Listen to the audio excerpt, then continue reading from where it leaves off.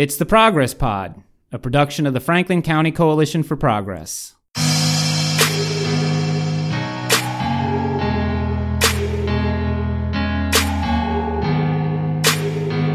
Pete Mazzoni with Jeremy Cate, and on today's show, we welcome back Dr. Kim Eaton, Director of Franklin County's Reentry Services and co-chair of Franklin Together, a coalition that works to ensure ex-offenders can come home and stay home. And a little later on in the show, we'll be hearing from Josh Wergo, who also worked with Franklin Together, representing returning citizens. He'll tell us about his own story of reentry. But first, Kim, this is a big month for you. Tell us what you have going on. April is National Reentry Month, and we have a month of events planned to bring the cause of reentry to the forefront for the county. Maybe we should take a minute and talk about reentry and what you are addressing. Franklin Together, what we do is look at reentry issues and all the barriers that are in place for people who are returning from either jail or prison. Some of the facts that we want to make sure that the public understands is that the United States incarcerates more people than any other country in the world. Mm-hmm. And in fact, as a percentage basis. As a percentage. Mm-hmm. We constitute 5% of the world's population, and yet we incarcerate 25% of the people who are incarcerated in the world. Mm-hmm. So there's an imbalance there. And basically it started about 40 years ago. It started first with the Just Say No campaigns of the 1970s, where we began to incarcerate people more and more for drug crimes. Mm-hmm. And then in the 1990s, the 3 strikes rules came into effect, and people were given long prison sentences for things that today we would consider misdemeanors or might not incarcerate at all. Right. So here we have an explosion, actually 625% explosion in the prison population over 40 years. Mm-hmm. And today we'd like to see that decrease instead of continuing to increase, because mass incarceration isn't good for anyone. Right. And then you work with local law enforcement as well, is that correct? Correct. So I'm in the jail and I work with the jail treatment staff, and I also work with adult probation. Mm-hmm. I run 2 programs, one for people in the criminal justice system who have mental health issues, and another program which is grant funded for people who don't have home plans and can't be released from the jail without one. What is a home plan? A home plan is somewhere that they can live that's approved by probation, considered to be a safe place for them to be. And if they don't have one, then they can't be released from jail. So often people are in jail past their minimum date, because they just don't have anywhere to go. Mm-hmm. So this grant affords them the opportunity to go to a shelter while they find a permanent home plan, and then it also helps them with security deposits and rent so they can be placed into permanent housing. Mm-hmm. And what are the qualifications to be a part of the program? I imagine you can't take on necessarily people with a violent past. What are the qualifications? The basic qualification is you have to be a Franklin County resident.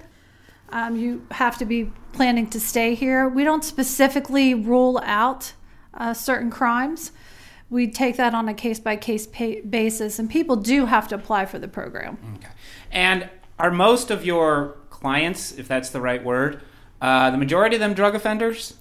The majority of people in the jail do have drug offenses. The number 1 offense in the Franklin County Jail is DUI, with about a third of the jail population in for a DUI offense. Okay.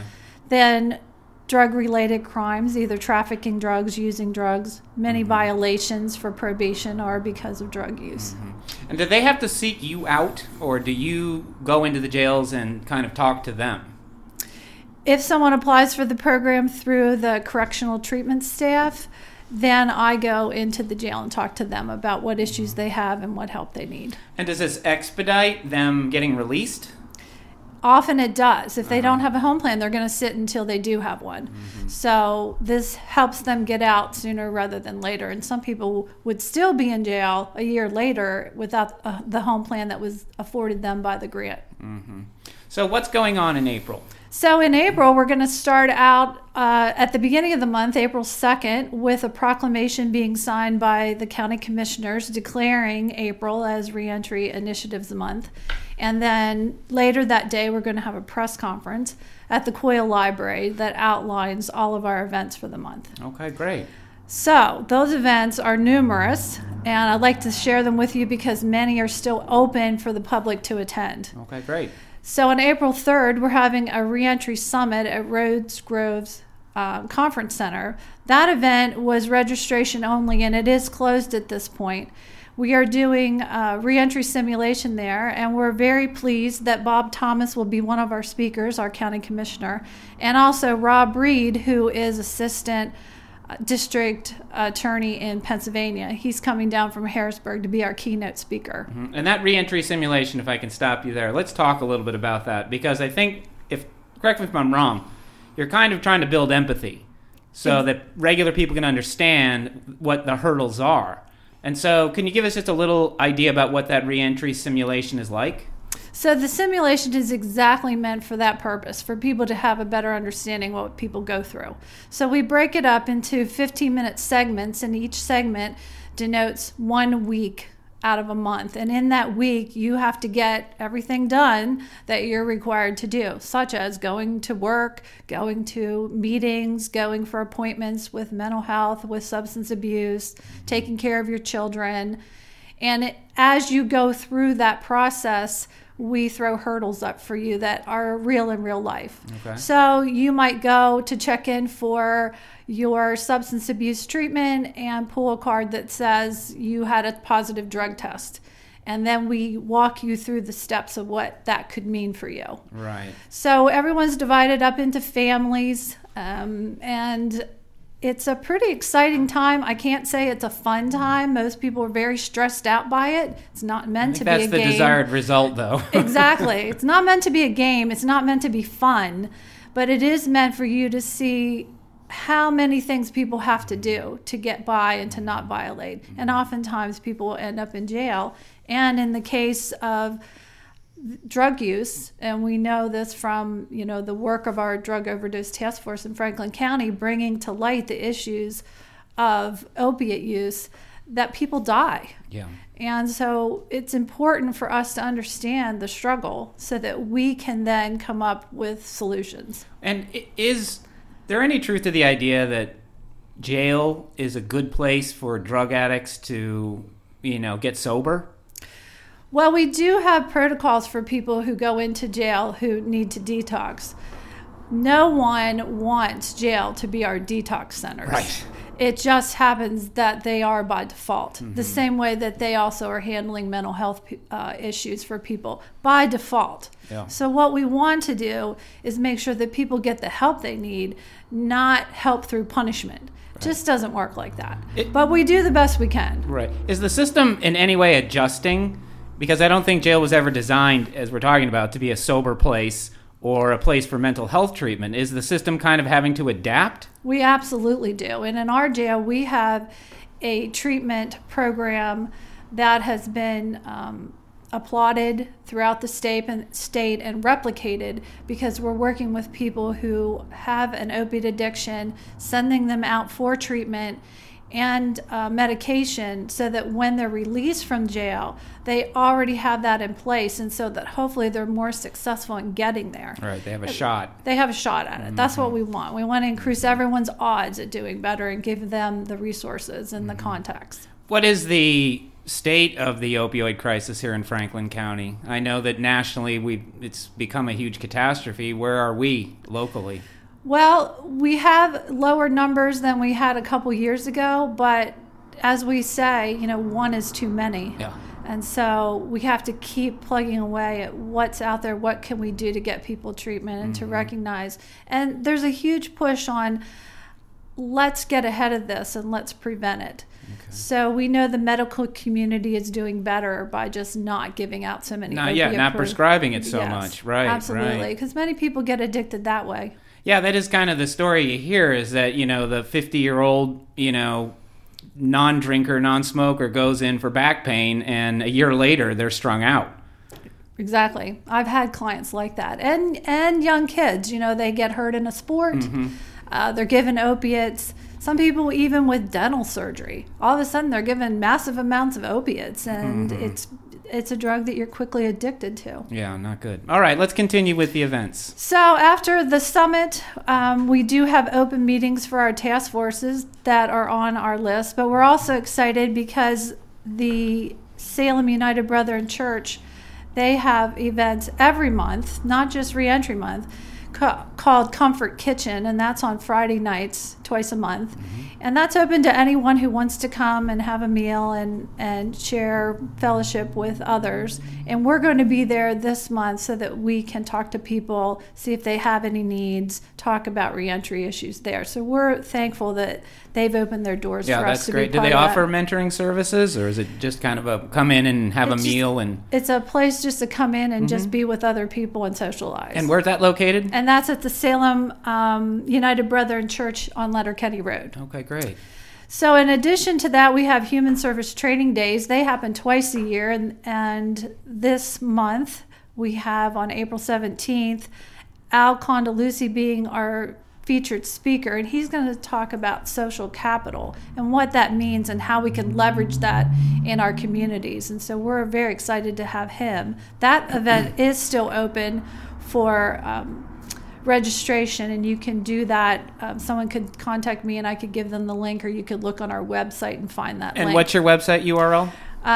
We're at franklintogether.org. Okay, great. And talk a little about social capital. That's an interesting idea. Let's get into that a little bit. Yeah, so social capital, we want to make sure that we are aware of everything that's in the community that could be helpful to other people, and then we leverage that by working together, because you don't want to be doing something with your pot of money and your resources and I'm over here doing the same thing, or something that you could benefit by. Right, streamline and let's get it together, it. And be more successful together than trying to stand in silos and do things separately. Oh, yeah, that's interesting. All right, continue.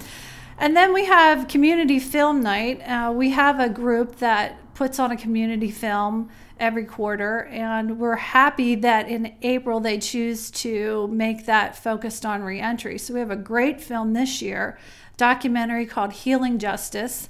We'll be playing that twice. We'll be playing it on April 11th in Waynesboro. So if you live down that way, you can come to the LCBC Church on Midvale Road for a showing of that. Okay. And if you live up in Chambersburg or want to see it twice, like I'll do, you can come again on April 25th, and that's at the Capitol Theater at the Wood Center on the second floor. If you're not able to make it to those, is that available online? Is there somewhere we can watch it? What we'll probably do is make that available through the libraries, or through borrowing it from Franklin Together, because we do own the movie. So we actually have a copy of it that you could borrow. Okay, and this is going to be the stories of people, kind of re-entering society and the issues of people being involved in the criminal justice system because they're not able to cope with their life because of their past traumas. And we see that people's stories involve traumatic childhoods. We know that from when we look at the ACE studies of how people are affected by things in their childhood, and not always what you think. Resilience is a topic that is coming more and more to light, and we want to make sure that in the criminal justice system, we're cognizant of that and doing what we can to help people to do better. How do you drill down to those issues with people? Because, sometimes those can be the real core things that need to be addressed, but how would you kind of work your way to that? Well, part of what we do in trauma therapy is just making people aware of what trauma looks like. Not everyone is insightful enough to say, hey, you know what, maybe that is trauma for me. Maybe that is what's going on with me. And so bringing that to light for people is the first step.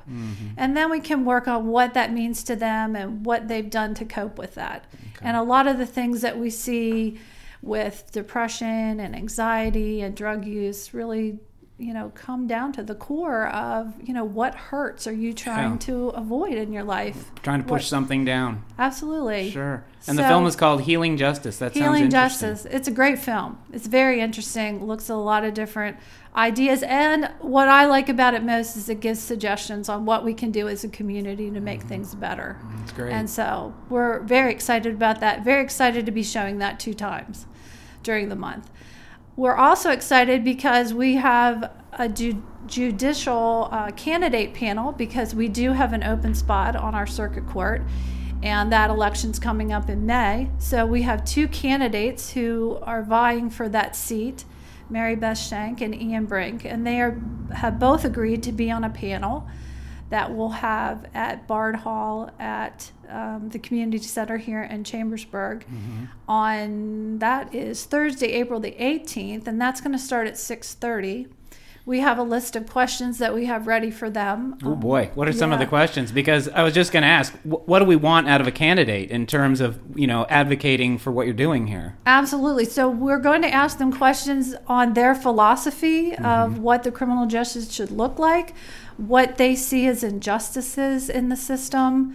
We really want them to give the audience a feel for how they're going to serve in that position. So I think that should be a very exciting night, and I hope that people will want to be informed and not just come out to vote or not vote because they aren't aware of issues. So we really want to inform the public that night. Sure, and as a voter, that's a chance to get some answers out of them. Absolutely. And on top of that, we're having voter registration that night. Oh, nice. So that while you cannot register that night for the May election, it would be too late for that. Right. But you can register so that you can vote at another election time in the fall. And we want people to be aware that in Pennsylvania, you can vote with a criminal record, depending on if you meet the criteria for that. And we'll have people there who are experts in that and can inform people whether they are eligible to become a voter if they're not already. What are the restrictions on a criminal record for voting? Well, it has to do with your record and felonies. Sometimes in some states you can't ever vote if you have a felony, but in Pennsylvania that's not the case. Okay. So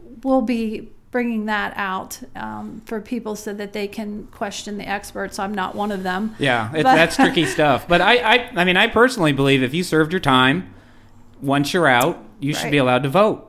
Absolutely. I mean, that's one of the great things about the United States, right? Is we have a constitutionally protected right to vote in the 14th and 15th Amendment. And I think that goes back when you say that if you've served your time, and that when I've talked to you before, and I think I say this just about every meeting that we have, but one of our favorite quotes is the one by Brian Stevenson, that each of us is more than the worst thing we've ever done. And if we believe that, we have to believe that people can redeem themselves and be forgiven and move on from that. And in the criminal justice system, that's really what we want. We want to see that people can move on and that they're just not stigmatized and stuck in that, what I call revolving shame of what they've done, so that they never can get out, because we want people to get help and we want people to be better. Right. It's better for all of us. Oh, 100%. Right? As a community. Lower those recidivism rates. Absolutely, as a nation. And if I give you some rates, if you don't mind if I throw some statistics in there, when we look at who's in our prisons, it's estimated that each year over 2 million women are placed in jails. And 80% of those women are mothers. So think about that. That's huge. Like, all of those children are affected along. Yeah, that's a generation being set back out of the gate. Absolutely. So, at 1 in every 28 children has one or other or both parents incarcerated.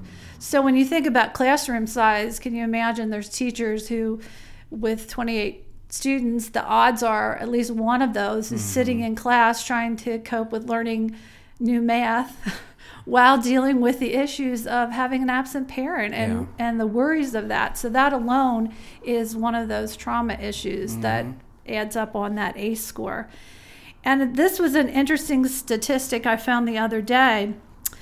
The overall likelihood of getting expelled from school is 4%, but if you have a father who's incarcerated, your odds go up to 23%. That's pretty huge. Yeah, that's a significant leap. No question. That's huge. So looking at graduating from college, the overall college graduation rate is 40%, which is kind of scary right there. Yeah. All those student loans. But if you have a mother who's incarcerated, your chance of graduating from college drops to 2%. Wow. Yeah. That really says a lot. And we have all these women in jails, in prisons, and their children are being affected. So I think that's a huge issue that we all need to pay attention to. Yes, because it affects all of us directly and indirectly. Absolutely. And the criminal justice system isn't cheap. No. It's expensive to put someone in jail. And as a taxpayer, I know I want my tax dollars to go to something positive. You know, that's an interesting point. And I'm going to bring up something a little outside of this, but this recent controversial case with this individual, Jussie Smollett, where the system kind of said, we're done with you. You know, we're going to move on down the road. And people seem so upset. But I took your position. That's taxpayer money. They have bigger problems. Right. You know, and I think if everybody kind of looked at the system as like, let's think about this rationally. Where is this individual going to serve society best? You know, behind bars, or let's get them back into society. Let's get them to become a taxpayer again. Right. And in other countries, they don't jail people forever. Right. We just tend to be a country that has used punishment and sort of feels vindicated by that. It's our Puritan heritage. I think so. We are strong believers in punishment. And if you don't realize what I'm talking about with the amount of money that it costs, in Franklin County, just 2.3% of our county population, we're estimated at about 154,000 people. Just 2.3% of that is involved in the criminal justice system. And yet they're using up 78% of our county tax dollars that come from real estate. That's huge. So that leaves 22% for other services School like district. Children and youth or aging. School tax is a different tax. Separate. Okay, all right, sorry. but let me talk about that since you brought it up. Okay. So in Pennsylvania, it cost $42,000 to keep someone in prison. And we're spending about $8,000 to have a student in the public school system for a year. So think about if we switch that around. What if we didn't incarcerate so many people, didn't keep them in for so long, and we could spend more money on education?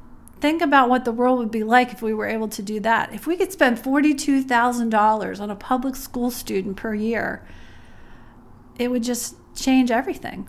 Change classroom size, change what's available, change the opportunities. It's mind-boggling to me. Is that even doable? Because just sitting here thinking about that, I mean, it sounds like Sisyphus pushing the rock up the hill. I think that we certainly have to be willing to push the rock, and if we all get together, it might not be one of us, but if a whole bunch of us push on the rock. I think those numbers being made more public could have a bigger impact. You know, people know your child $8,000 a year, this incarcerated individual $42,000, and then they get out, and there's nothing for the incarcerated individual. And then recidivism and all this negative loop in terms of the children and the mothers. So, right. So why don't we change it? I mean, I have to think that in the United States, we've been a nation of people that were willing to fight the fight and do the hard thing and put our opinions out there. And that's one of the great things about it. So why can't we push back and say, we want this to change and this is what we want it to look like? So that'd be a great question for the judges. It would be, wouldn't it? Yes. What are you going to do about this? Because this is not the way that the society should be run. Exactly. And they're at the forefront of sentencing. Does Pennsylvania have mandatory minimums for certain crimes, drug crimes, violent crimes? We do for specifically for DUIs, and I won't pretend to be an expert on that either, but just to say that, yes, there are sentencing guidelines and mandatory minimums for certain things. So, yes, there are things that judges aren't deciding just on their own. But again, we can advocate on a higher level to say, is this really what we want for our state? Do we really want minimums at this level? Or should we tell our lawmakers that we want this to change? And that's a grassroots effort, and it's happened. I mean, the reason they're like that now is mainly because of the push from Mothers Against Drunk Drivers back in the day. We didn't have all of that back in the 70s. Yeah, it's one of these laws of unintended consequences things where it sounds like a good idea at the time, and then you find out, well, now the judge's hands are tied, and they have zero flexibility in sentencing. Right. Which is not always a great thing. Not always. So let's go through some more of the events, and then we're going to introduce our guest. So our last event for the month is going to be a candlelight vigil. We're going to do that in support of Second Chances, and that's going to happen on Main Street in Waynesboro at what we call our parklet in downtown. The little park that's in between two buildings. It's nice. It's nice. Yeah, it's a great place for a vigil. And we're going to be there at 7 o'clock on April 30th. We hope to have a group of people there who come out to listen to some stories and again, to be educated on what people go through and how people can change if we give them the opportunities. And I think that's why Josh is here today, to talk about what someone can do if given the chance. So let's go ahead, and if you could introduce our guest. So Josh Wargo is with me today. He is a member of our executive committee at Franklin Together, and he represents returning citizens, and he has an interesting story, and one that I would hope that many people could replicate by being a positive example. Okay. Thanks for coming, Josh. Thank you so much for the opportunity.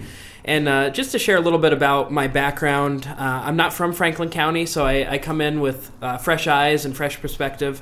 I'm from Luzerne County, which is about 3 hours north, born and raised in Wilkes-Barre, which is smack dab in the middle of Philadelphia, between Philadelphia and New York City.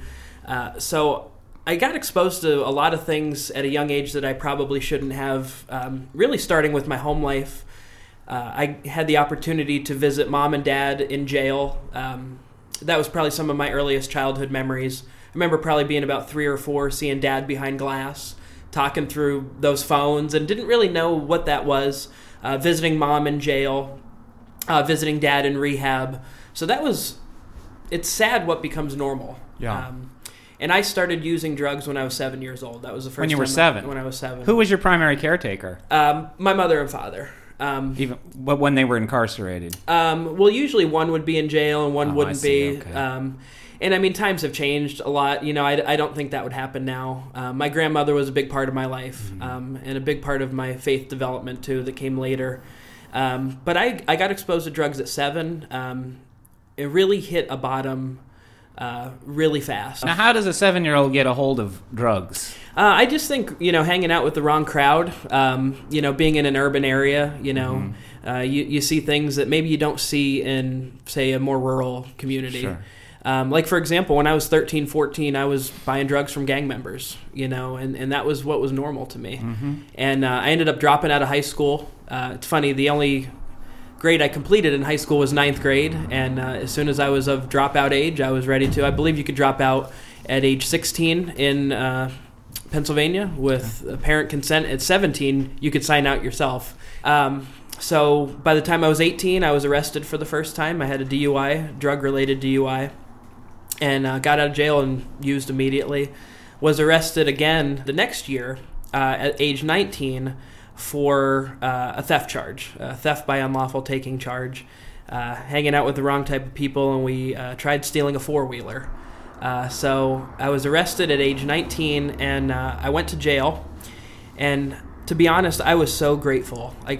My life was so bad at that point that going to jail was an improvement. If that says where I was spiritually, mentally, right. Emotionally. And I think that was really the first time when I had that, sometimes we call it a moment of clarity, right. A spiritual awakening when I said, you know what, something needs to change. And the thing about addicts is we don't like change. I don't know many people who like change, but it seems like a lot of people knew I had a problem and people wanted to help, but for a long time I didn't want help. Right. When people tried to help me, when I would push them away. And that's pretty common among addicts. Could I interrupt just for a sec? Just to give us a snapshot of someone who is a drug addict. They're expensive. Mm-hmm. Drugs are expensive. So how do you kind of keep it going? Mm-hmm. It's a great question. And my wife, who's not an addict, asked me that. It came down to spending everything I had, whether it was money that I had saved, money from, odd jobs, cutting grass. So you did work. Yeah. Okay. For a little while. Then I ended up selling everything I owned, whether, as a teenager, whether it be video games or CDs, DVDs. And then that's when, once all my stuff was gone, I had to look at other people's stuff. Sure. And that's why I have a theft charge on my record. Stealing from friends, stealing from family members, stealing from dealers, doing things that probably could have gotten me killed. But just to keep feeding your addiction. And I never really understood, like, why do people commit robberies and burglaries until you are there? Right. And then realizing, that's why you see all this stuff on the news. It's not necessarily that they want to do it because they want to. It's almost that you have to. The craving overrides all rational thought. Mm-hmm. Even though you can rationally look at the world and say, well, this is dangerous what I'm about to do, the craving says, I don't care. Mm-hmm. Keep going. Yeah, I mean, I ended friendships over stealing $20 off people. I stole from family members. I stole from friends. At the time, dropping out of high school sounded like a great idea. Because I'm like, hey, I could spend the majority of my day using now. I don't need to put up with this. Yeah. That's obviously not rational thinking. Right. So anyway, I ended up getting locked up, and I was in jail for 1 week, so I don't want to act like I am a hardened criminal, did a ton of time. But as I said, it was something that I grew up with. My father was somebody who... the majority of my life was in and out of jail, and his drug of choice was actually alcohol. So he had, we were talking about DUIs earlier, he had multiple DUIs. Mm-hmm. And DUI laws have changed since then. So I did 1 week in jail, and then I was actually bailed out by a program from Catholic Charities. I had no idea what this was, but they said, hey, we'll bail you out, we'll take you under our wing, and show me where to sign. So... I ended up taking a plea bargain. I got an M1 on my record, which is the highest grade misdemeanor.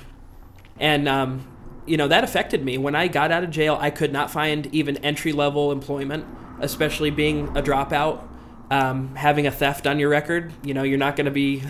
I remember gas stations turned me away, fast food restaurants. So I was really thinking, what am I going to do? I can't get a job anywhere.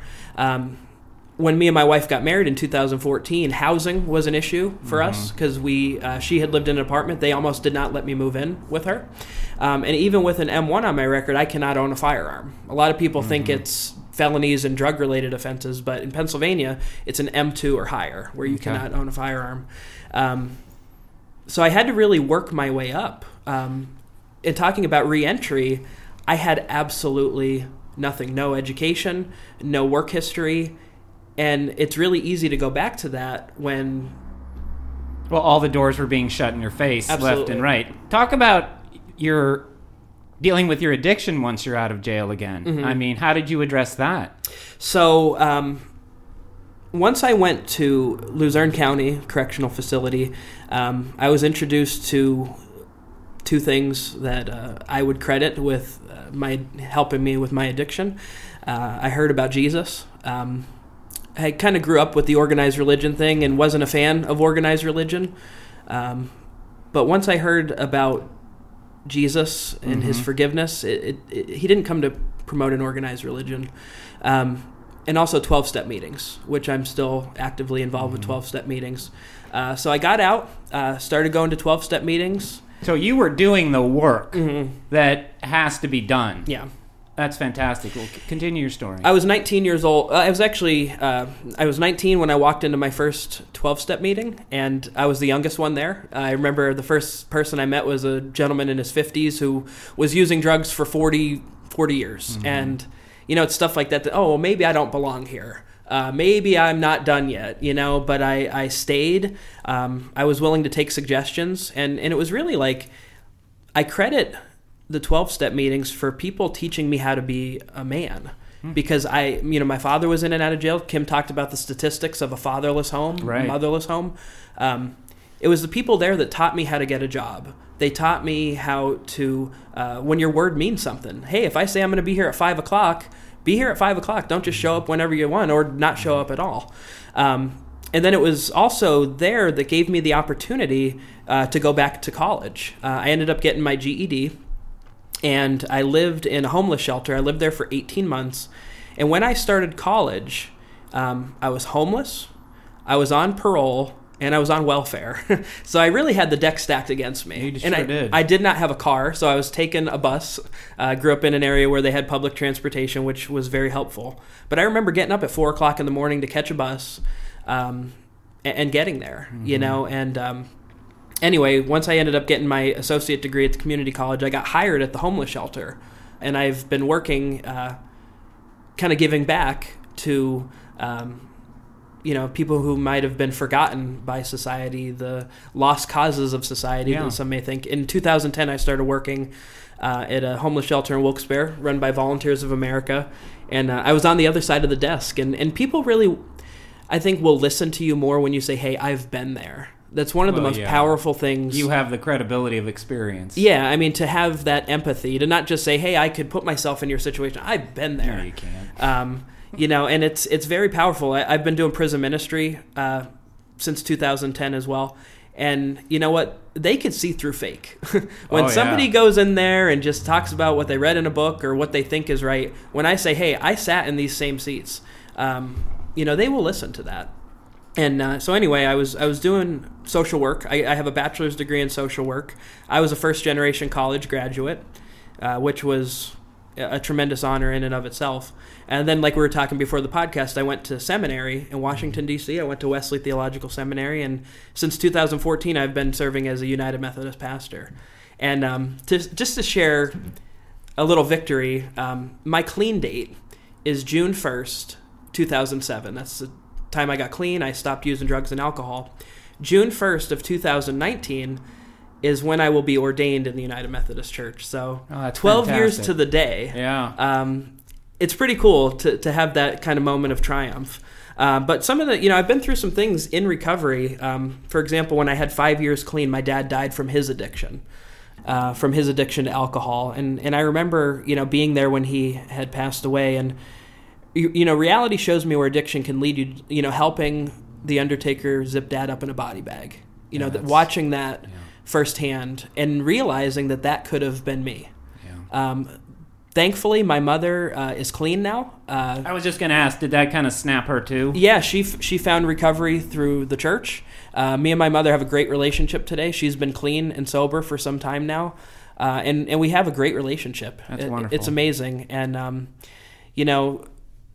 and I really like to give back to the community. That's why I love being involved with what Kim does with the county. I've lived in several counties in Pennsylvania, and really, to me, Franklin County goes above and beyond what they want to do for addicts. Mm-hmm. Because when I got clean in 2007, there was a stigma.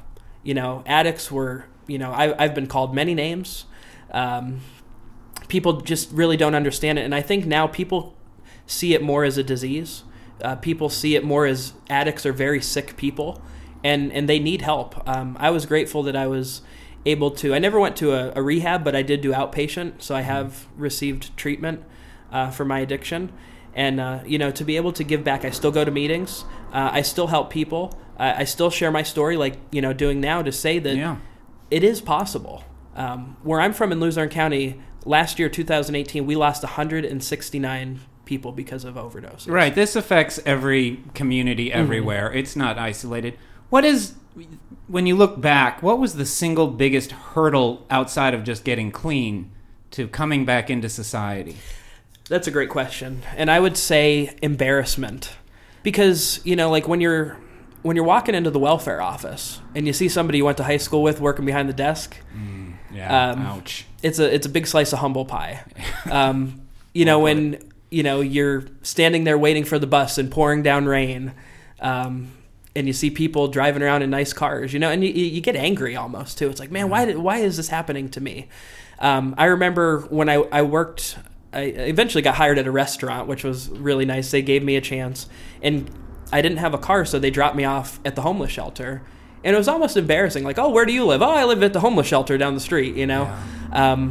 So I would say that I had to get past that embarrassment and say, you know what, I have to humble myself. Yeah. I have to realize that if I keep doing what I'm doing, this is only temporary. I'm no longer on welfare anymore. I'm no longer living in a shelter. I have a career now. I have a master's degree. I never even thought that was possible. As I said earlier, I only completed 9th grade. Right. So to have a master's degree, like, education helps. And I didn't think it was possible. Like, I really thought, when I got out of jail for the first time, when I couldn't even get a job anywhere. And I have been turned away from several jobs. I've got hired and they told me a couple days, oh, you got to leave now. So I saw what that was like, and it is a challenge, especially what I see around here. And as I said, coming from an outsider's perspective, seeing a lack of transportation. That is a problem here. This is somewhat of a rural community. Sure. There's certainly, but if people are getting out of jail, it's hard to get to meetings. It's hard to get to church. It's hard to get to work. And that's why I think it's so easy for people to go back. Yeah. Because that's all they know. Right. They're set up to fail a little bit. Mm-hmm. What would you say to an employer regarding these applications where they do have to check that box? Mm-hmm. It's a tough call for an employer. Mm-hmm. It is. So what I did is, and this was a suggestion, I don't know if it works, but it worked for me, is I checked yes, have you ever been convicted of a crime? Mm-hmm. And I said, would prefer to explain in person. I didn't want to write down the whole thing. Mm-hmm. I wanted that face-to-face opportunity where I could say, hey, yes, that happened. I paid my debt to society. Yeah. I did my time. I paid all my fines off. I'd like an opportunity. And that's really what it was, is I needed somebody to give me an opportunity. Mm-hmm. It was that restaurant that gave me an opportunity, and I stayed there for about 18 months. And I left on good terms, gave a 2-week notice when I left, and I was very grateful that they trusted me when a lot of other employers did not. Yeah, there's an inherent fear. Mm-hmm. Well, if they'll do that, and I employ them, who knows what they'll do. Do you think that's the biggest hurdle that a lot of people reentering society, especially addicts, face? Or not just addicts, but having to check that box? Employment. I mean, it's the thing that gives you stability or instability. Mm-hmm. Is that the single biggest hurdle? I think it can be. But from my perspective, I think addicts are some of the most reliable people. Like somebody who's, because some of the things we learn... That's very counterintuitive what you just said. Yeah. But especially someone who's a recovering addict, not somebody who's actively using, but, some of the principles that we learn in the 12-step meetings are really about becoming a productive member of society. And the 12 steps is kind of a transformation. It takes you from step 1 to step 12, and it transforms you into a productive member of society. And I see similarities between, what Jesus' message does. Mm-hmm. is a transformation. Because, like we were talking earlier, my only problem wasn't just I needed to stop using. I had trauma issues. Right. I had self-esteem issues.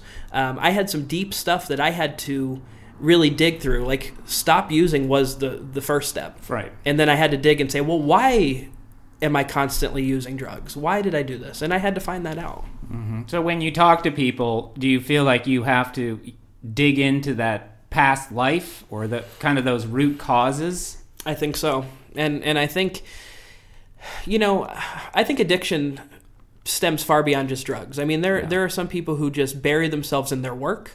Right. They bury themselves in cell phones now. I mean, that's obviously a major addiction. Everybody. Yeah, right here. But I think, some people, or whether it's money, it's shopping, it's whatever, you're burying something. I know some people who are burying things that they never even used drugs in their life, but they suppressed it with anger. They suppressed it with their ego. They suppressed it with promiscuity, credit cards. Anything could become addicting. Anything that's really pleasurable can become addicting. Well, once the brain learns those cycles of reward, mm-hmm. it wants them to keep going, whether it's drugs or spending money, mm-hmm. in either case. Well, I'm glad to hear your high praise for Franklin County and the programs here. That's nice to hear. The people that you're meeting, is there kind of a demographic you're seeing more of or less of? I think there is a lot of younger people. And I don't know what it is. As I said, I'm not from around here. I think with us being so close to Baltimore and D.C. could be one of the reasons why we're seeing drugs come in. And I live in Waynesboro, and a lot of people didn't know how to handle this epidemic. Because you think about it, people... it's just a quiet little country town. Yeah, I mean, for a people long are used time. to people drinking beer in the woods, and they're not used to people dying of overdoses. Yeah. And for me, coming from a different area, it was stuff I was exposed to 15 years ago. Mm-hmm. And I think to promote awareness and saying how could community leaders with what we do with Franklin Together, people like yourself here, like how can we promote there are solutions. There are a ton of solutions. I didn't realize that until I got clean, that there was so much help available. But, number one, I didn't want help at one time. Number two, you're embarrassed to ask. But there is stuff available, and I think just having that awareness, having relationships within the community, with churches, with community leaders, with people who just want to see people do better, I think is a start. Well, I'm really happy for your story, and I think the thing that is best about your story is how you're giving back. How you're not taking for granted what was given out to you at an early age. How old are you now, if you don't mind? I am 31. 31, okay. So I got clean when I was 19, and Lord willing, June 1st will be 12 years clean, and Lord willing, my ordination day. So, well, congratulations. Thank you. When you bring religion into the mix, does that kind of sometimes push people one way or another? Yeah, and I think, for example, I know what it's like to... I was not raised in a Christian family, obviously. So I get to see it from a different perspective. And I was someone who clearly was, I would say, lost from addiction and crime and all that lifestyle. And when I preach, I have a very different method. I'm honest. A lot of churches that I was in wasn't a whole lot of honesty going on. And I'm vulnerable, and I share, hey, I make mistakes. I'm broken. And I try not to talk about religion, because I think religion can be oppressive. I think what Jesus offered was something different than religion. And that's what I want to promote. And I think being authentic, being real, is what will attract people to that. And obviously, this is how I dress, jeans and a t-shirt. I don't wear a robe. I don't, sometimes I'll wear a clerical collar, but I think I could be more down to earth. Because when I say I'm a pastor, that's when people need to put on their best, pretend face. Right. But I feel like they can't use salty language in front of you. Yeah, and I mean, for me to be able to say, hey, I'm a Christian, and I've been in jail, I've been on the streets, I've committed crimes, and I'm not living that way anymore by God's grace. And then people will open up and say, hey, you know what, I have a past that I've done some things, and they will share it with me. What's a reform you would like to see in terms of the legal system? Because as we're talking about, we're incarcerating people at these just stupendous rates, and we're not, it's wasted money. From your perspective inside, what's a reform you would want to see enacted? I'm glad you said that, because I'm working on it right now. I'm actually going through the process of a governor's pardon. It's a 3-year process, though. I filled out all the paperwork. I'm about halfway through it. I got a letter that they will be coming to my house to interview me. Whoa. My vision is to have my theft charge erased from my record.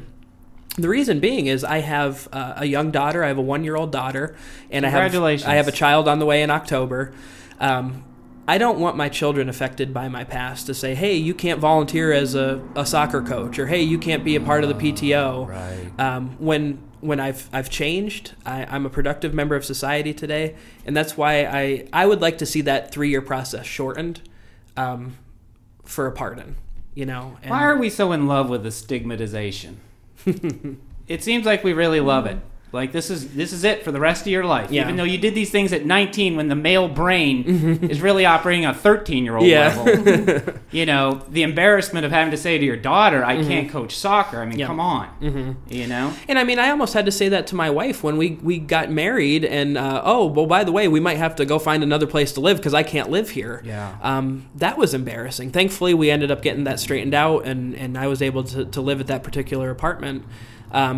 But my wife also was affected by it because I had unpaid fines. I mean, it took me 8 years to pay off all my fines. Because you think when you're working entry-level jobs, when you're living in a homeless shelter, you don't have a ton of money to throw on your fines. And fines are expensive. I know some people, to be honest with you, who will never pay their fines off. The amount is just astronomical. How do we address that? I mean, that seems almost like indentured servitude. Like, we're going to slap so many fines on top of you, you will never get out from under this. Right. It's a lot. I think that's one of the amazing things about when you get a DUI. What people don't realize, you can get a DUI and not even engage an attorney and still spend $10,000 in fines and costs from a DUI. And so that's another issue to address. But as Josh brought up about expungement, we are working with the Bar Association here in Franklin County because we would like to have clinics to explain to people how they could go about getting their record expunged. It's right now, it's a terrible process. It takes a long time, and it's more than most people can manage on their own. So again, through a coalition, we can advocate for things better than we can one-on-one, but we want to get that message out there as well. And also legal aid clinics. So we're looking forward this year, and that's one of the goals that we have, is to start having those clinics to help people clear their records for things like that. You know, I think that's a terrible thing to think that someone's done 10, 12, 20 years ago. And if they've been on the straight and narrow ever since. That we would hold that against them to that point that they can't even be part of their children's life, especially knowing how important parenting is and being there for children. So we kind of do it a little bit backwards. I also think when I listen to Josh's story, it reminds me so much of every story I hear from people, this revolving door through poverty. I don't think that we can ignore the fact of what that does to families when the breadwinner leaves and someone doesn't have the ability to keep up their payments in their apartments, and they just lose so much. I've had so many people who, because of drug use, and they end up back in jail, they lose everything they have and they come out with nothing at all. And just a quick interruption. The system offers nothing. Like jail, you're done with jail. Let's say you're not going to a halfway house or anything. Are you just out on your own? You're just out. And when you have to get out on your minimum, you have to have a home plan. And we do at the jail try to help people find home plans. They still have to have a way to afford it, unless you get into a program like I have that's grant funded. But otherwise, at your maximum, they just unlock the door and let you out, and you're out in the parking lot trying to figure out where you're going to go because your sentence is done, but there's no... So the system is really top-heavy on punishment and almost nothing over here on the side of rehabilitation. Let's get you back into society. Right. So we're trying to do better with programming and services for people with mental health issues, for people with substance use, but we have a long way to go. It's still top heavy. Another one of the quotes by Brian Stevenson is, the opposite of poverty isn't wealth, it's justice. And I think there's a lot of truth in that. Yeah, that for sure. You know, we see it on the news all the time. Someone who's rich is arrested for a crime and they pay their way out and charges are dropped. But, you know, someone who doesn't have the money to pay that kind of fee, they go in. And we know that people with mental health issues, there are many, many reports and studies that show that if you have a mental health issue and you go to jail, you will stay longer, you will have more misconducts while in jail, which only makes sense because you're not able to, you know, stand up, sit down, do what you're supposed to do. Right. And that you revolve back in again because you're not stable. And the jails aren't designed to treat mental health They never issues. were, but they have had to pick up that slack. And I would like to see us get back to a system where we don't use our jails for rehabs and we don't use our jails for mental health wards. Well, Josh, congratulations. Thank you. On all your success and much success going forward. Thank you so much for coming on here today and sharing your story. Kim, if you want to give out your website one more time, if people want to participate in some of these events. So yes, we're franklintogether.org, and you can find us on Facebook. We would love for you to like our Facebook page and sign up to get our announcements. We have a great coordinator, Elena Ingalls, who works for SCAP, and she is terrific at sending out information and keeping everyone up to date. So you'll get lots of emails from her and information if you want to learn more. And please come to our next meeting. Our next full coalition meeting is May the 2nd. That's a Thursday. We meet from 1 to 3, and we meet at the admin annex at 218 North 2nd Street. Everyone's welcome to attend. We usually have a huge crowd, about 70 people. So come and you can be 71. All right. Thank you both so much.